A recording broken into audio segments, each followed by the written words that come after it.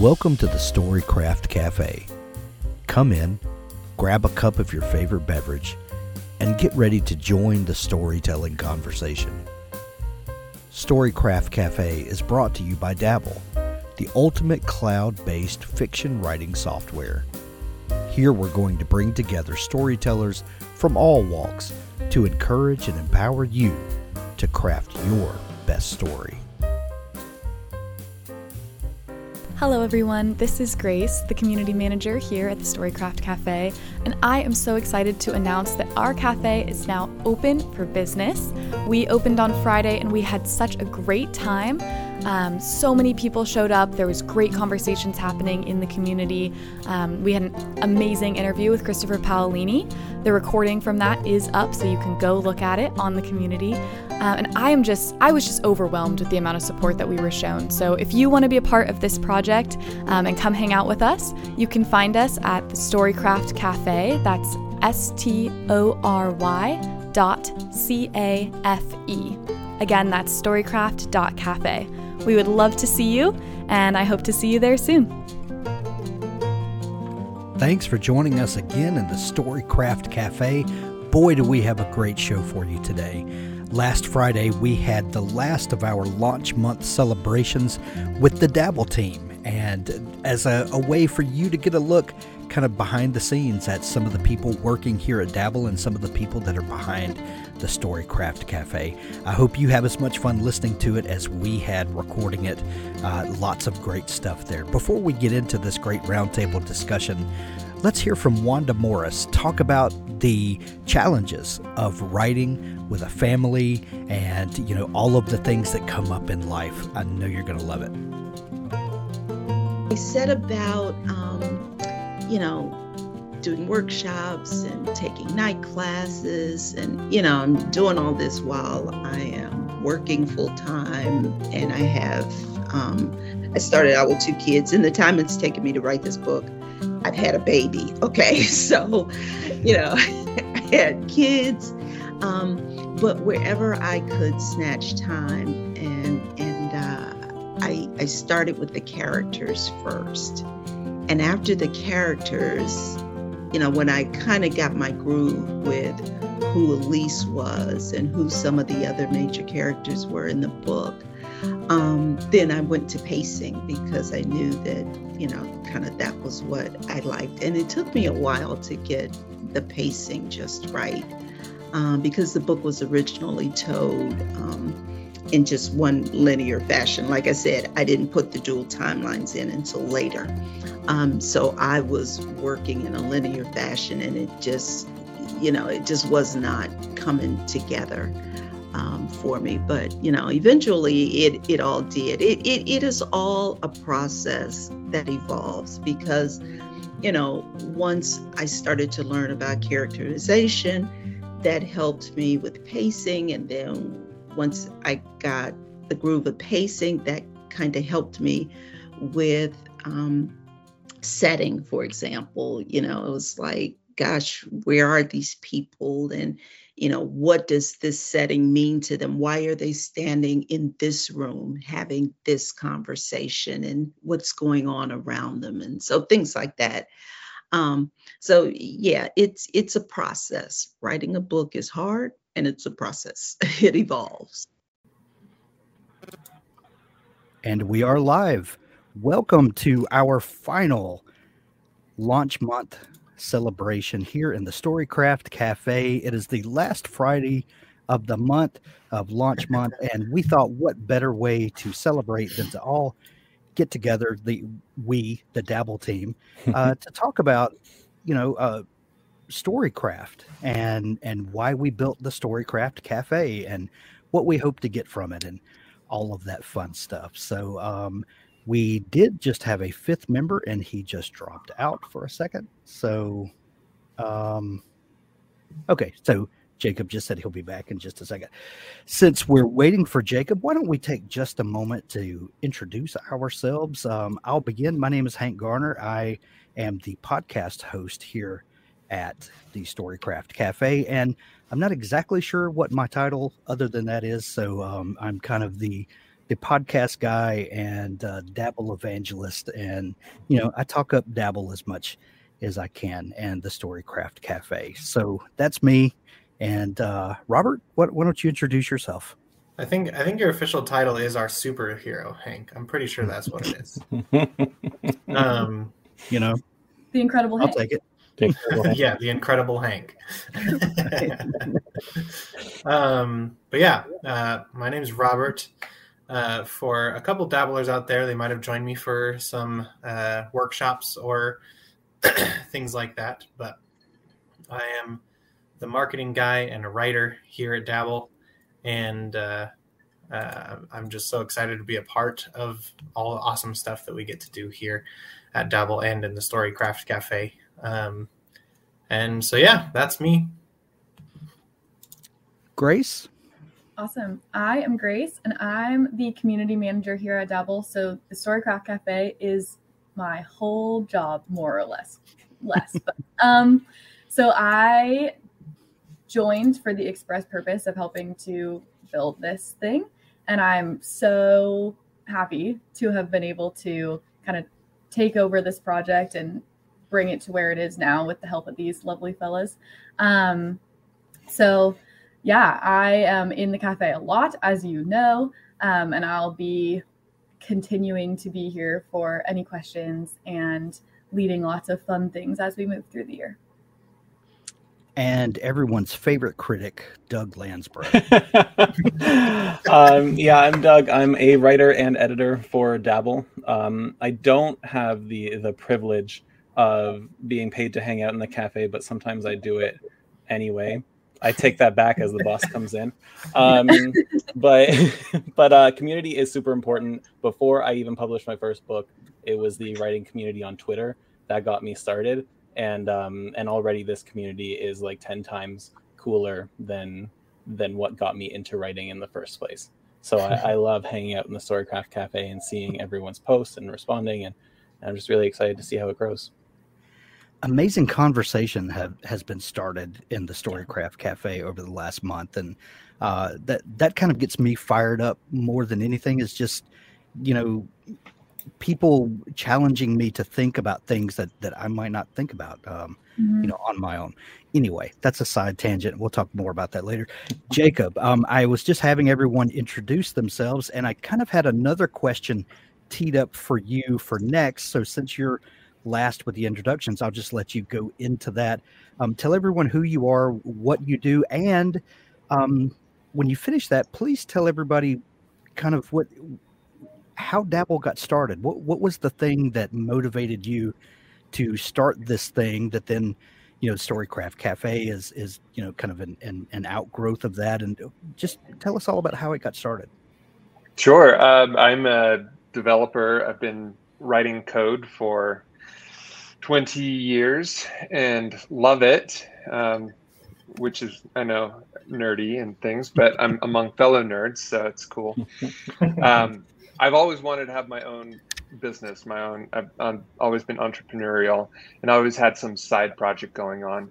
And maybe a little over 10 years ago now, it's been longer than that, but I started getting into writing, and my father was a published author, and I never thought that I would end up writing, but started learning about the craft and just loving it, getting so excited, reading about plot and structure and scene development and characterization. And so I started writing in my spare time when I wasn't developing a side project in the spare time, and realized at one point that I was never going to finish anything if I was trying to do everything.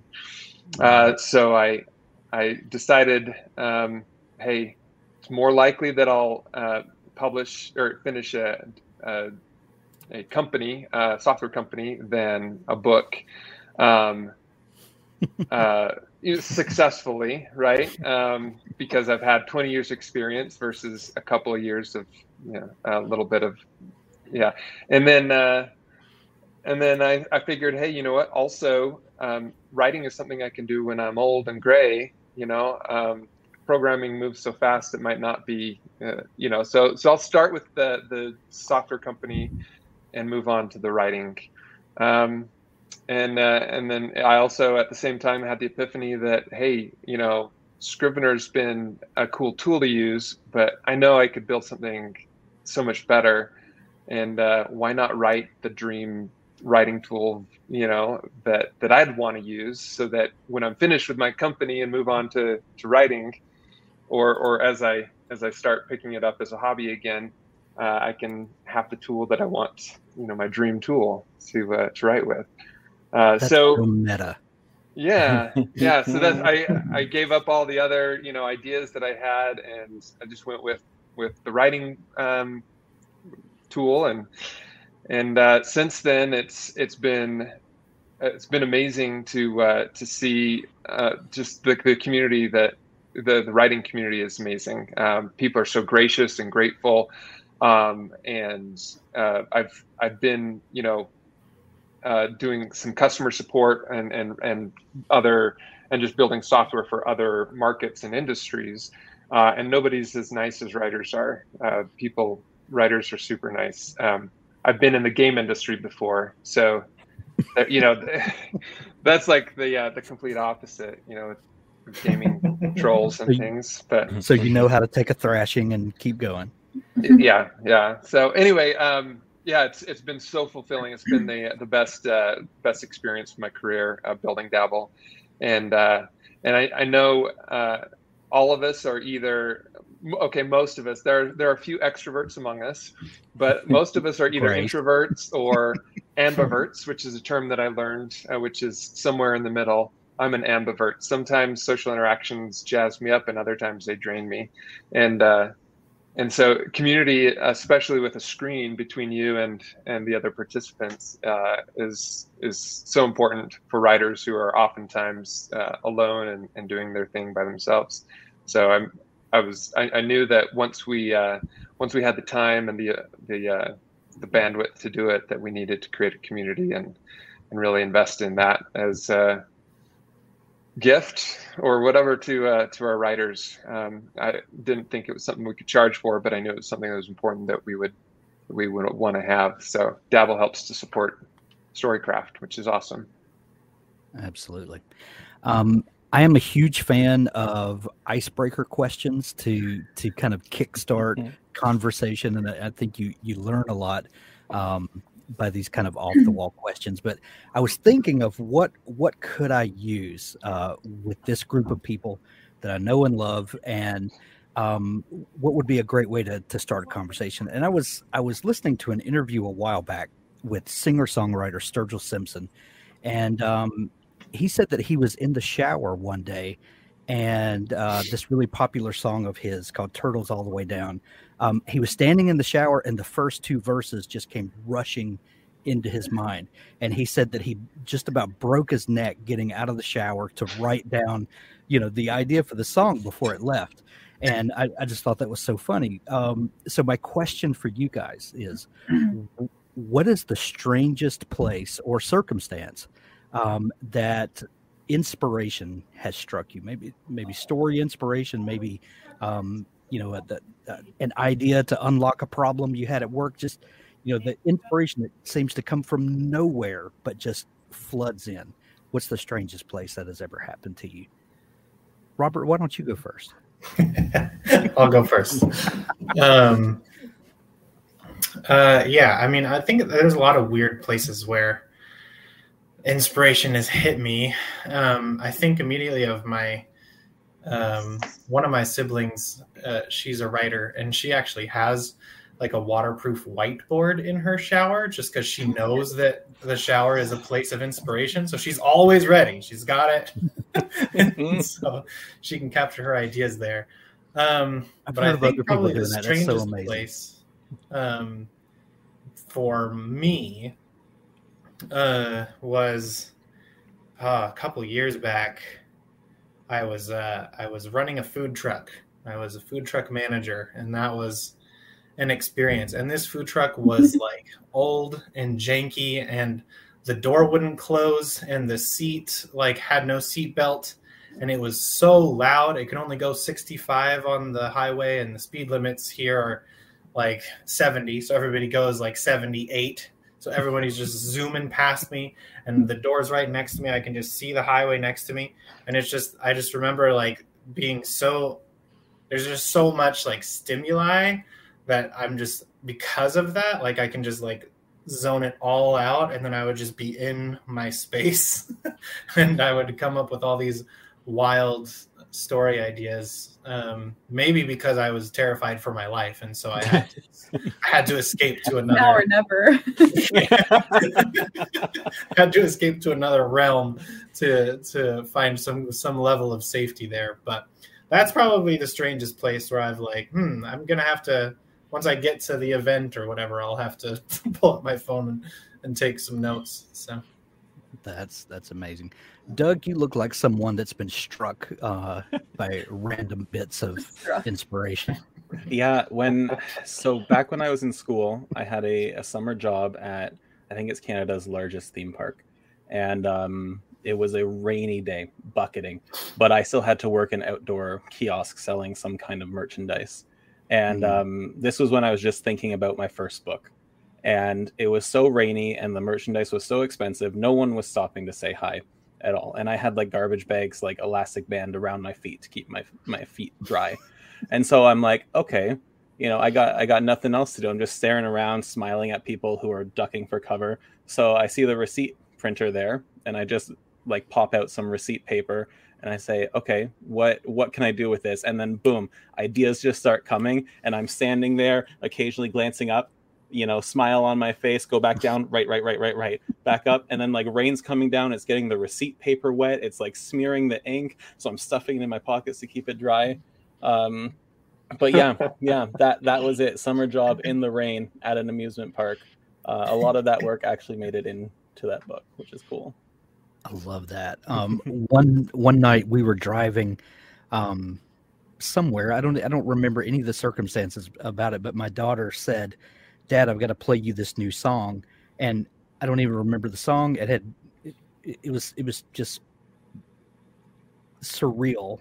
I started listening to the song, and a whole story just kind of flooded into my mind. And I went home and started jotting down as many of those ideas as I could, and then wrote that over like 8 weeks. It just came pouring out, but it was all from that weird moment of, I don't even remember what the song was. It was at night.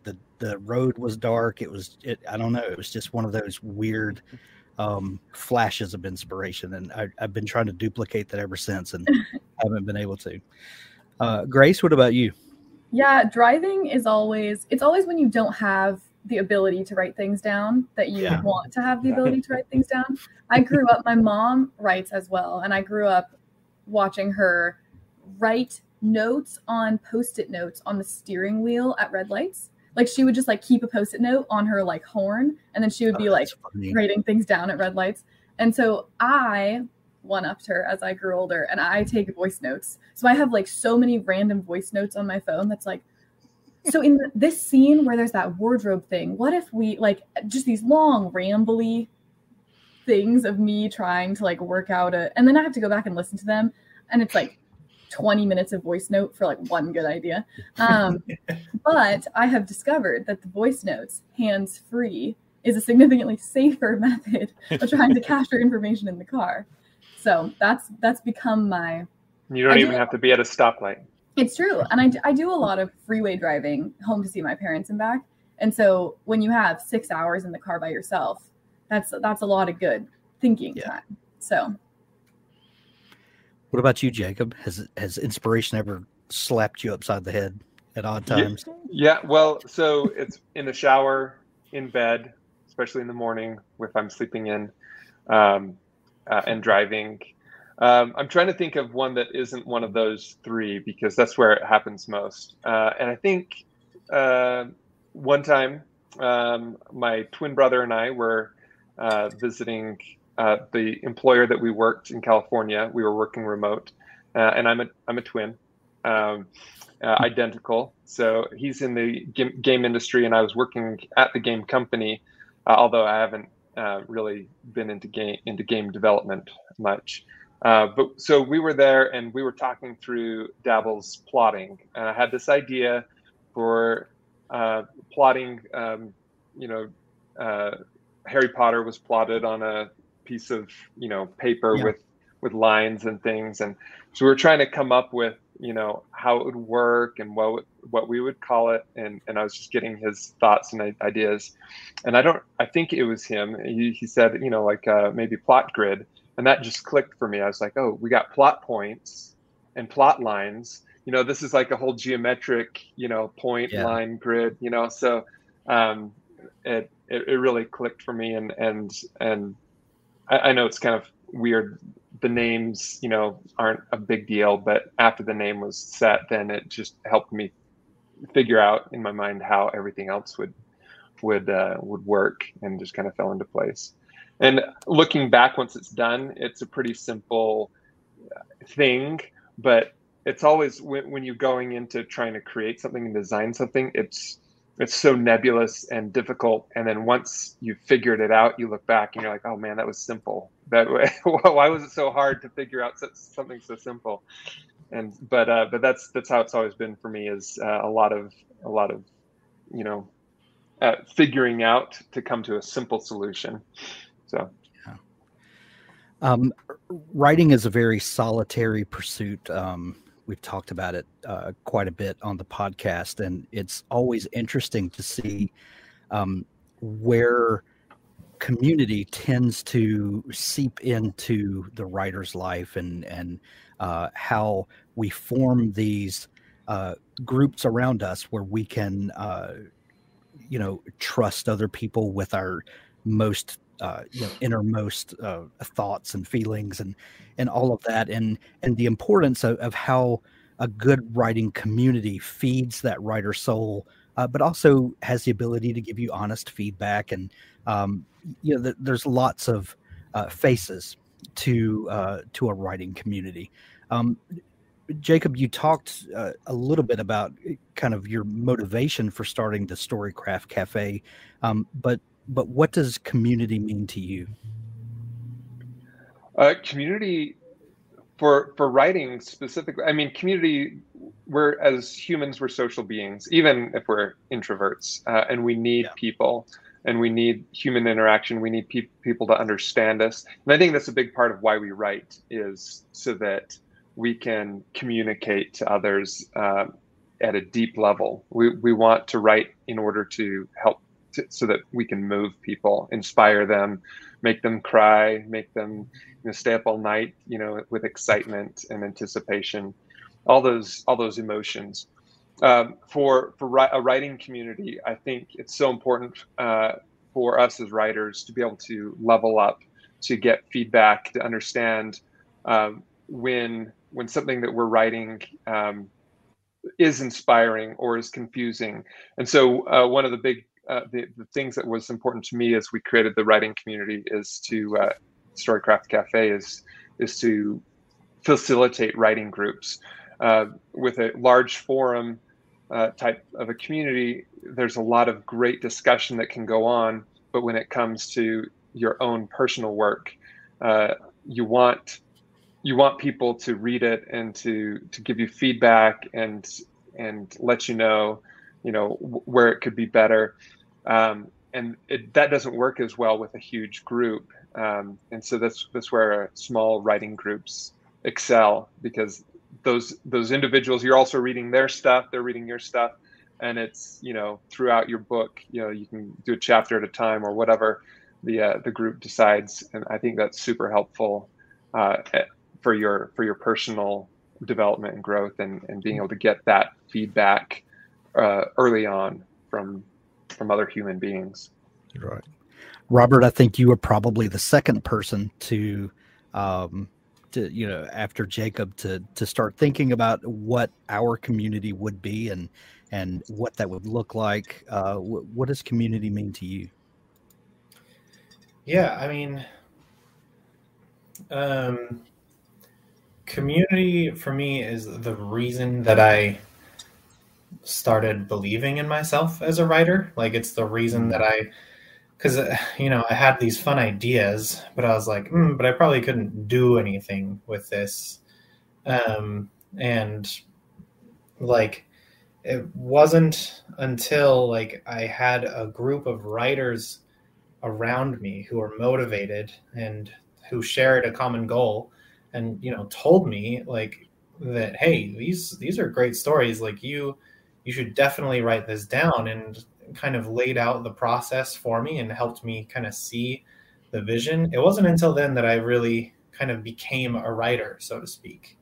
And I think that, you know, that's another thing is all along the way, I think everyone suffers from this, and no matter where they are in life and what path they're taking. But I think writers are especially afflicted by imposter syndrome. And yeah. I think being surrounded by other people who are having the same struggles and who also maybe hate the last couple paragraphs that they wrote, but they read your paragraphs. Like multiple times in my writing group, I'd write something and I'd think, man, this is so terrible. And parts of it were legitimately terrible.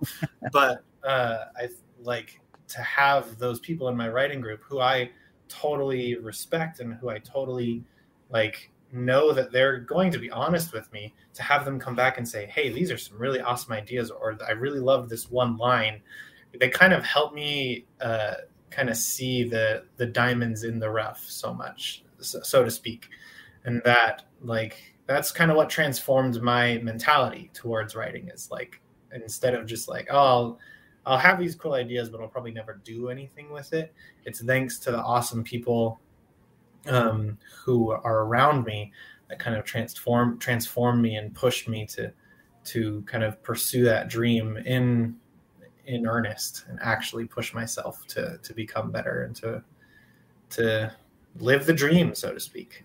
Yeah, I agree with you, Robert. The first thing that I wrote, I think my family, my wife and 5 kids were my writing community, and I read everything, out loud to them and share. And, of course you get praise and, feedback, but it's a certain type of feedback that you get from your immediate family, and it was only after that I shared with some other people and got some, not only,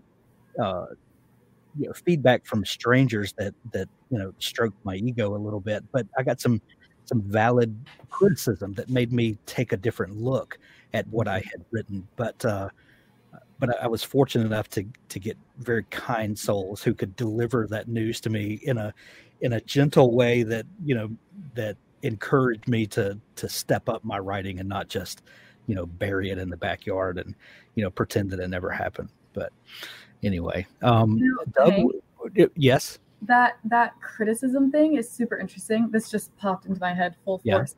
I grew up doing ballet, and one of the things that happens in an intense ballet class is that only the people who at least in my intense ballet class, was that only the people who the instructor saw had promise got criticism. So it was like, if you got a correction, that was a good thing, because it meant that like once you got to like a certain level, right? Like it meant that like the instructor was like, no, you can do better. You can do better. And I think that like having that mentality somewhere in my brain has really helped me to accept criticism on other things like writing, where it's like, if someone's reading this and they're giving me feedback that's like, oh, this could be better, this could be better, it means that like they believe that it could be better. Like they think I could do better, and not like they're not trying to fix it. It's never going to be their writing. Like they think that I have the chance to do it better. And I think that like reframing criticism in that way has been such a useful concept for me, because I don't necessarily take criticism well on the first go around. So I have to kind of remember that of like, no, this means that like they think I can do better. I love that. What does community mean to you, Grace? I mean, other than that great point that you just brought out about criticism, but what other roles do community fill? For me, my writing community has always been really small. I have a couple of friends from childhood that I've grown up writing with. We always did NaNoWriMo together. We always did, like it was like kind of my little squad of like 4 people. And that was actually really great, because it meant that I'd known them forever.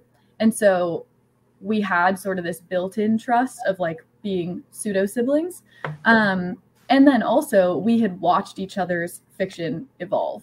And so like, I know like the stuff that my friend Chris is writing now is really cool. The stuff that he was writing in 7th grade wasn't that good, right? And so I think having that sort of trust and like knowledge of each other's work has helped us to stay supportive, because it's like, oh, I've seen you evolve from there to here, so I know that you're going to evolve from here to there. And I think that's something that I was really trying to bring into this community, was that feeling of like safety. Like, I want this to feel like a space that's safe and where we're intentionally trying to get to know each other, so that as we are giving feedback, we're giving feedback that's coming from a place of like, I know you and I want the best for you, and not just criticism for the sake of criticism. And so I think that's something that in every decision that I make in the community, like that's the feeling I'm trying to foster, is like safety and inclusivity, and feeling like this is a space where I can be vulnerable, and like people care about me enough that they're not just going to like tear me down for the sake of it. Yeah. Yeah. Doug, I know that you're an avid gamer, board gamer and such, and that you have a community of people that you game with on a regular basis. Is that right? That is right. Yes. Do you consider a writing community to be similar to your gaming community and this group of trusted friends that you spend time with already? What an interesting question. I don't drink as much with my writing community as my board game community. But it's interesting because the people that I play games with, it's primarily Dungeons and Dragons. I'm a D&D nerd at heart, and I take on the role of the dungeon master, the game master. And so, which is cooperative storytelling. Yes, cooperative storytelling. It is perfect for writers. And so, like, my role is telling the story and facilitating the story for these people, and to make sure that they have a good time, which is very similar to writing a book and making sure that my readers enjoy the book that I write. And so in both situations, the community around me is providing feedback, sometimes actively in the case of writers, sometimes, passively or via sarcastic jokes in the case of my board game friends, to improve my skills. And if it wasn't for either community, I'd say I would not be as good a storyteller as I am today. For books specifically, like being a dungeon master has taken a lot of work and a lot of embarrassing slip-ups as you're improvising stuff. But for writing specifically, my first book, the first draft of it that I wrote many, many years ago, was awful. It was so bad. And it was only because of the community that I found that not only just gave me feedback, but like helped me find resources to improve my own writing, and gave me suggestions and were blunt with me. That's what helped me become the writer that I am today. And if I didn't have that community, would never have happened. Probably wouldn't have even published a book. So last week we were going to have a roundtable discussion on pantsing versus plotting, and that didn't come to fruition because of some technical difficulties we were having, and we're still working out, and we will revisit that on a large scale. But I thought this would be a fun topic to bring up. We can just touch on for a minute. No one has to get nasty or anything. Unless you want to, but I'm not telling you what to do. But Jacob, you said that one of the things that you first started kind of dreaming about with Dabble was this plot grid situation. Do you consider yourself a plotter or pantser, and why was the plot grid kind of the linchpin for you that started kind of unlocking all the different possibilities? So I would say that I'm still early enough in my writing journey that I'm not sure if I'm a plotter or a pantser. I like the idea. I like the idea of plotting and planning, because in my mind, that's going to save me so much time later down the road. But until I've finished a complete novel and seen how good or not good it is, how, I'm still not sure if pantsing might be better for me. But I do like the idea of plotting.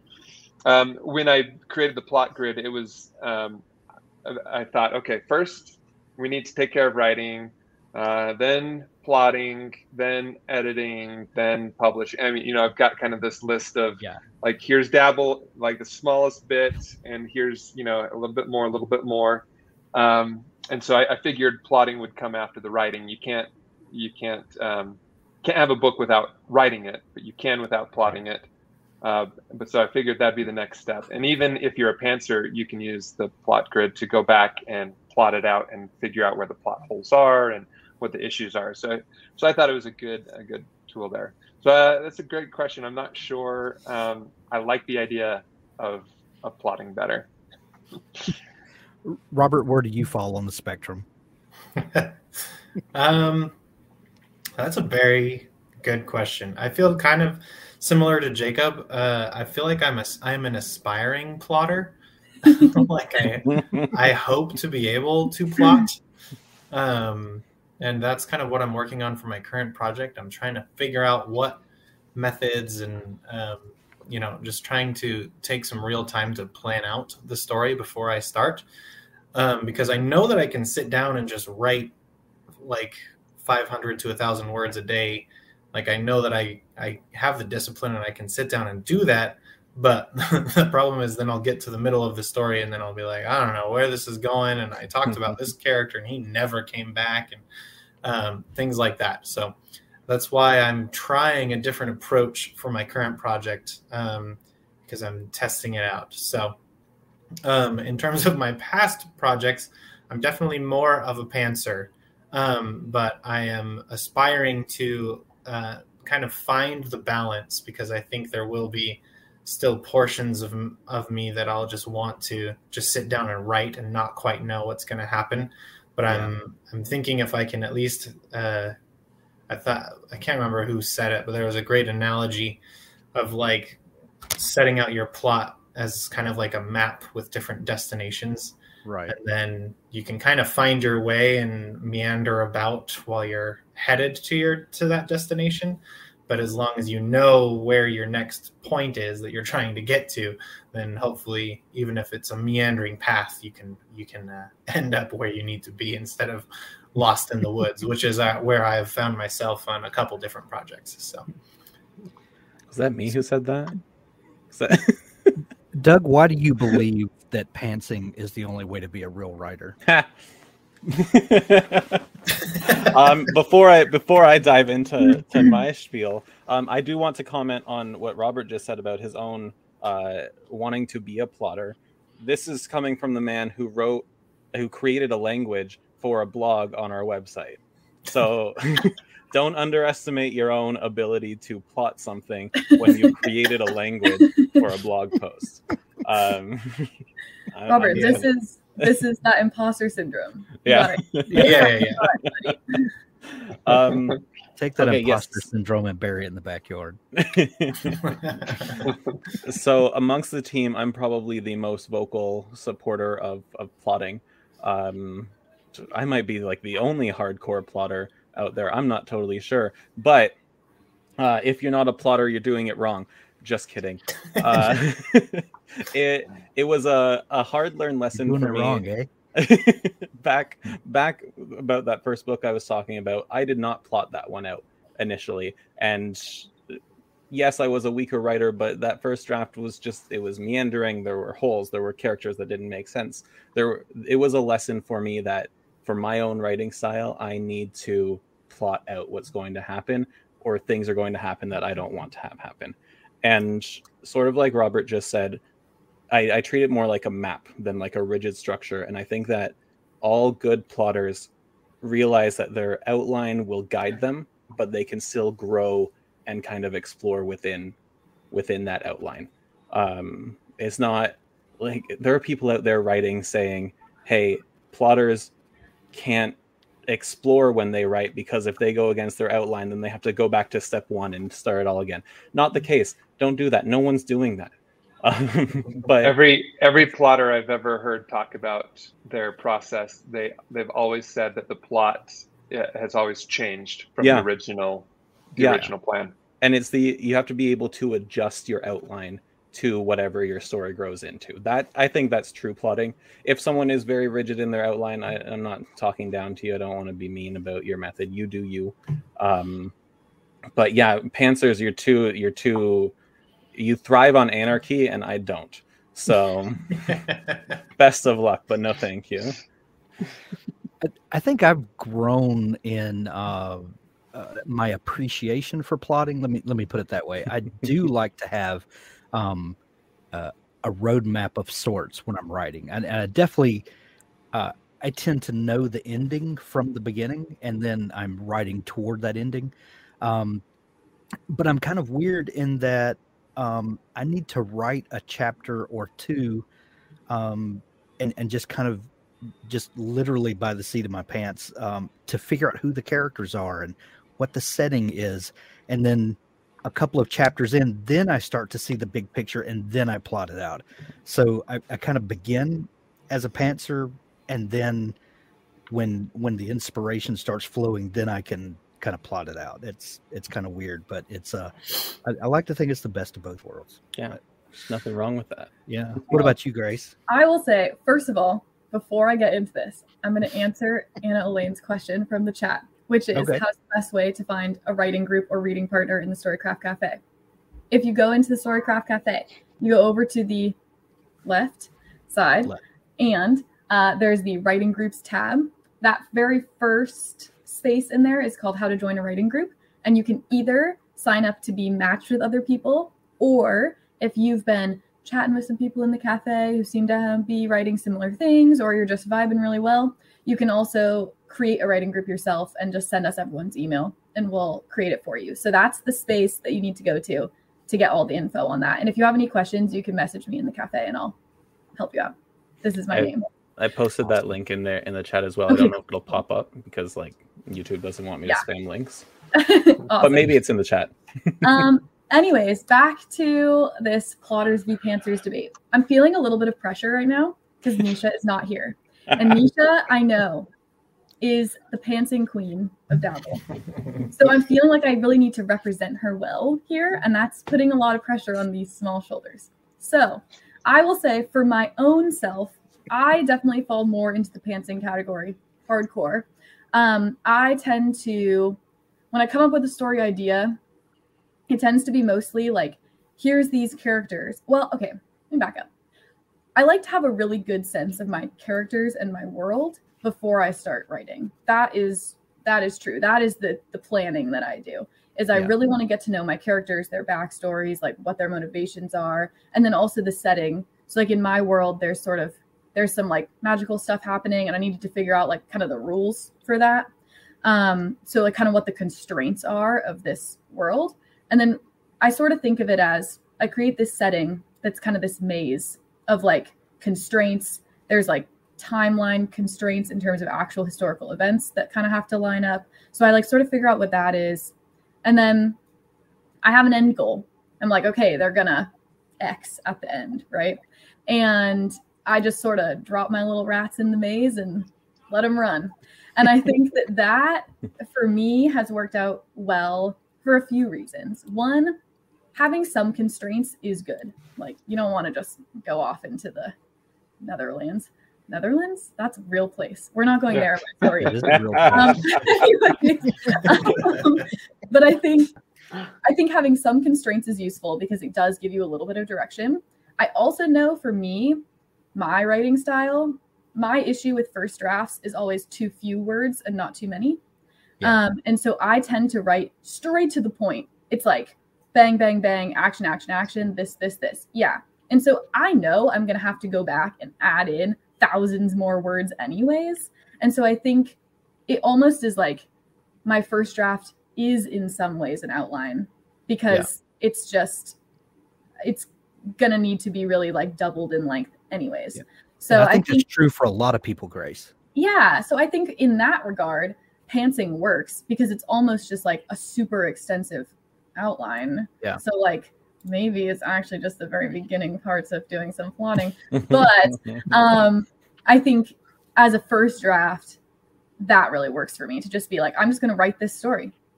And then be able to go back and be like, okay, I'm going to need some more exposition here. I'm going to need to explain how we got from here to here. I leave myself a lot of notes as I'm writing, usually all caps in brackets that say things like, not sure how we got to Paris, figure it out later.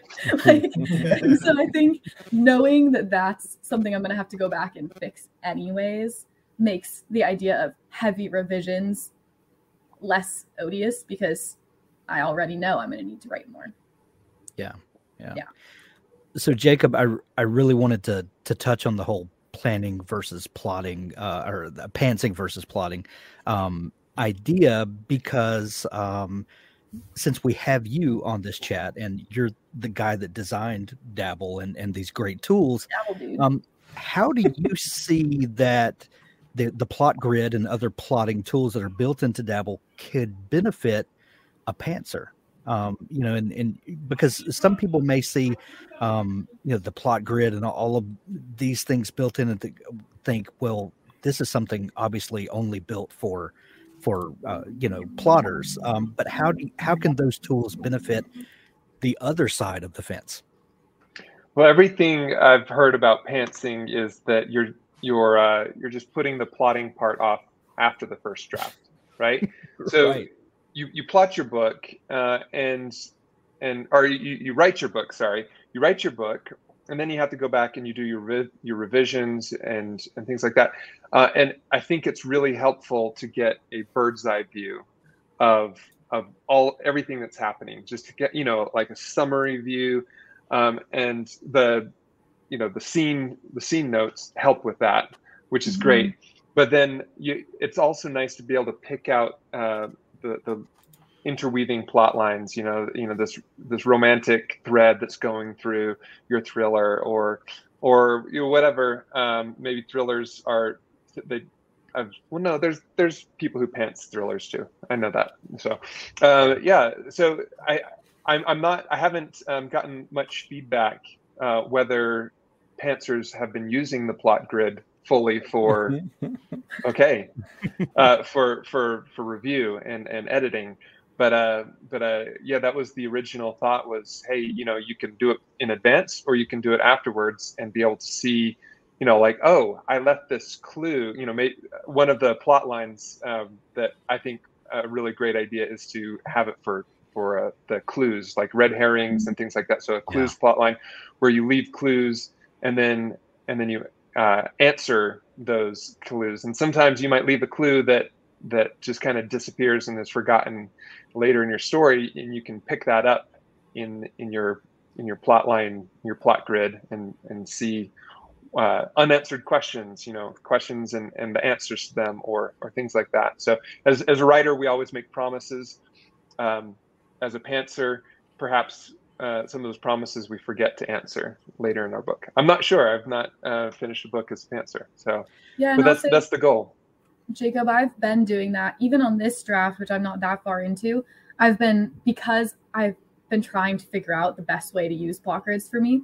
Because I don't know, my brain doesn't naturally really necessarily work that way. So I've had to kind of like figure out how to make it work for me. And the scene notes have been really awesome, because even as I've been writing, I've been going in and just making little notes of like, first met this character here, or like mention this thing. And so then even as I'm writing, I can kind of like, it's like an evolving, not so much a plotting in advance, but a like keeping track of what my plot actually is in a way that I can see it sort of all at once, because it's hard. I don't want to have to reread that whole chapter to know what happened. That's going to take longer. Whereas if I can just have kind of like, oh, this is what happened, then it makes it easier for me to refer back to. If I do get to a point where I'm like, didn't we already meet him? I can just go back and be like, oh yeah, I did in chapter 3. So that's, even as a pantsing tactic of doing it as I go, it's been helpful. That's awesome feedback. I think as a creator, I'm creating all these tools, and probably people assume that I already know how everyone's using them. But a lot of times, there's the hope, that it's going to be useful, but I'm not sure if anyone's even using it the way that it was intended or at all. And That's great. if you're pantsing something, using the plot grid to leave breadcrumbs, kind of as you go, kind of because you may be outlining as you're writing, and it's fun to fill that in along the way, so that when you're pantsing 7 chapters later, you remember that you dropped this character in, and why he has a little pencil thin mustache. Who knows? But those are fun. If I could, Hank, just do a shameless plug for Dabble version 2.3 that just released.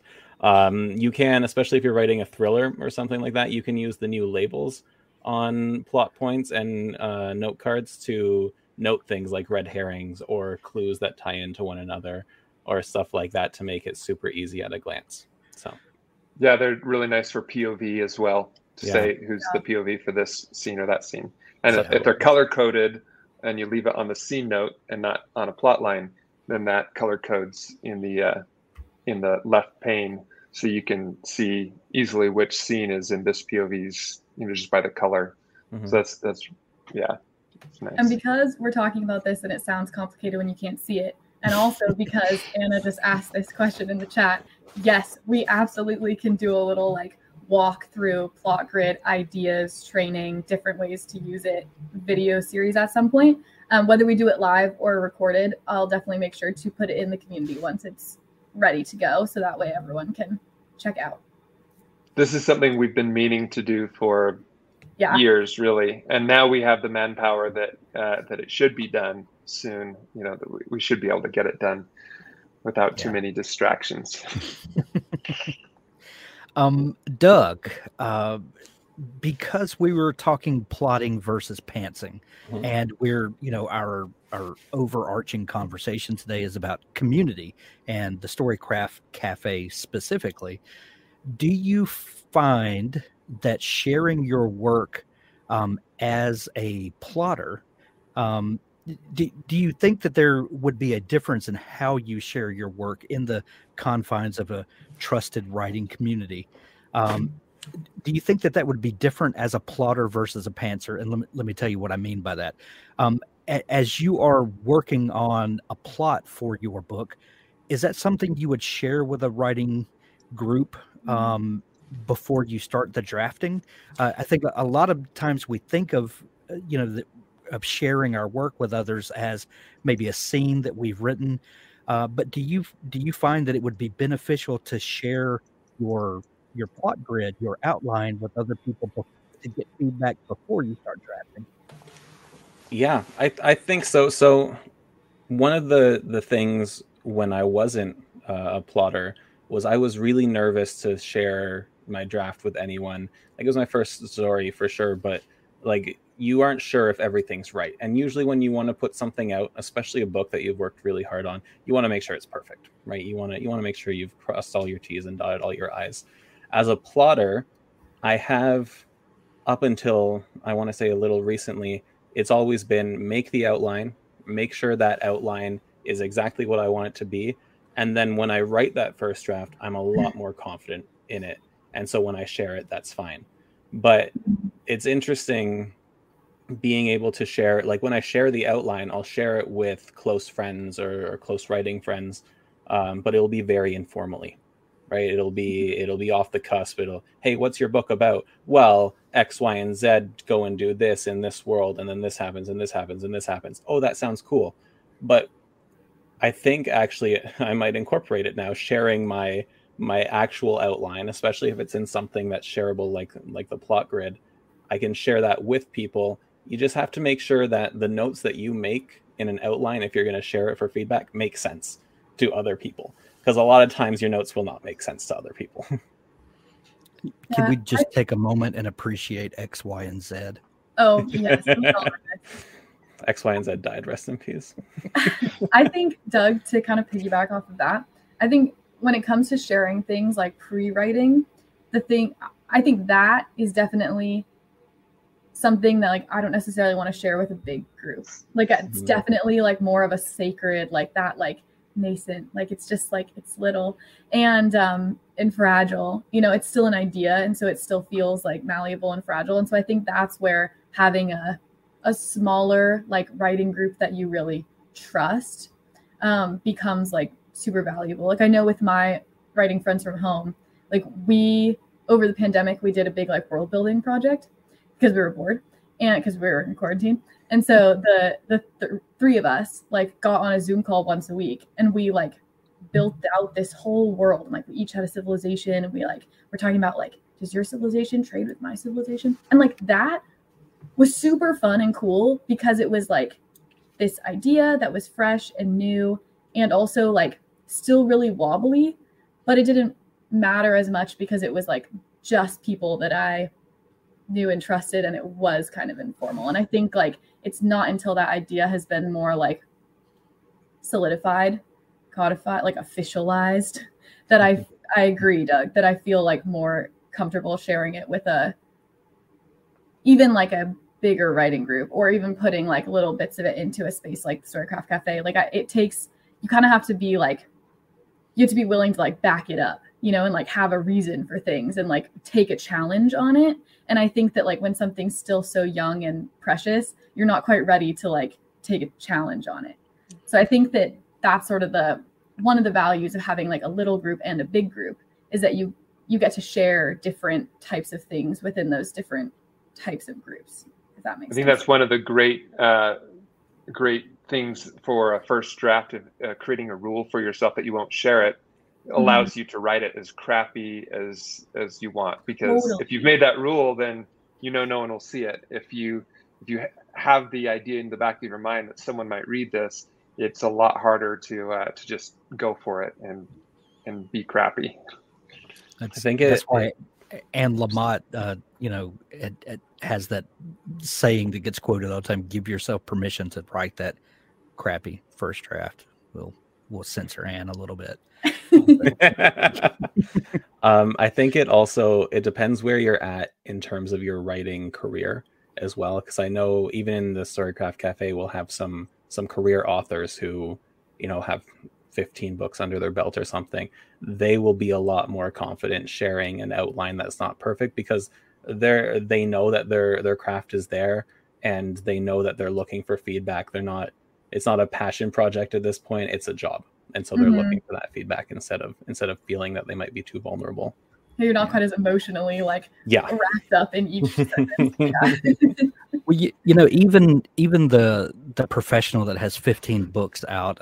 I was talking to David Baldacci one time, and I asked him about the beginnings of new projects, and he's got like 30 books that have landed at the number one on New York Times, over and over and over again. And he said the thing that levels the playing field for everyone is that every book begins with a blank page. That everybody starts at the same exact place, and that's the great equalizers, the blank page. I also want to say, Anna in the chat saying, I worry people will think I literally can't create a sentence if they see my first draft. If you don't you have to get to a part in your first draft where you're comfortable sharing it, obviously, but if it's your first book that you're sharing with someone, I don't think you're ever going to reach a point where you're like, yes, this is ready to go out to be criticized. That's never going to happen. So just trust in the fact that whoever you're sharing it with has your best intentions at heart, and it's for you to grow as a writer, because that's all that's going to happen. You're just going to write a better book after someone gives you a little bit of criticism. And they probably are experiencing the same fears that you are, Yeah. So as we're sitting here at the end of our launch month for the Storycraft Cafe, we are right at 450 members, which is amazing and kind of mind-blowing. We're going to hit 500 in no time at all. I would like for us to reflect for just a moment on where we hope the Storycraft Cafe is this time next year, and what do we hope? I know that we'll just give a little glimpse behind the curtain. We have some big things planned for later this year, some conferences that we're going to put on, and we're constantly talking about having day-long workshops, maybe once a month, and just they're all kind of things that we're constantly pitching back and forth to one another. And if we could do things that we've always dreamed of, what would we do? And a lot of that is happening now in the Storycraft Cafe.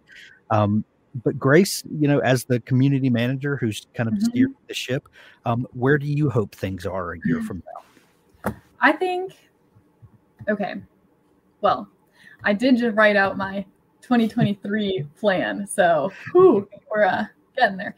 I think for me, I'm less concerned about numbers, really. I think that's like the easiest metric to throw out is numbers, and I'm like less interested in that. What I'm really, I think, hoping that we can achieve in the next year is to get a group of people that are super engaged, that are starting to form deeper connections with each other. I think if we could get our members in writing groups, to get those writing groups to be really active, and maybe we can do some sort of like writing group workshops, of like, okay, like we're gonna get all your writing groups together and we're gonna do this thing and talk about like how to utilize a writing group and like how to run one.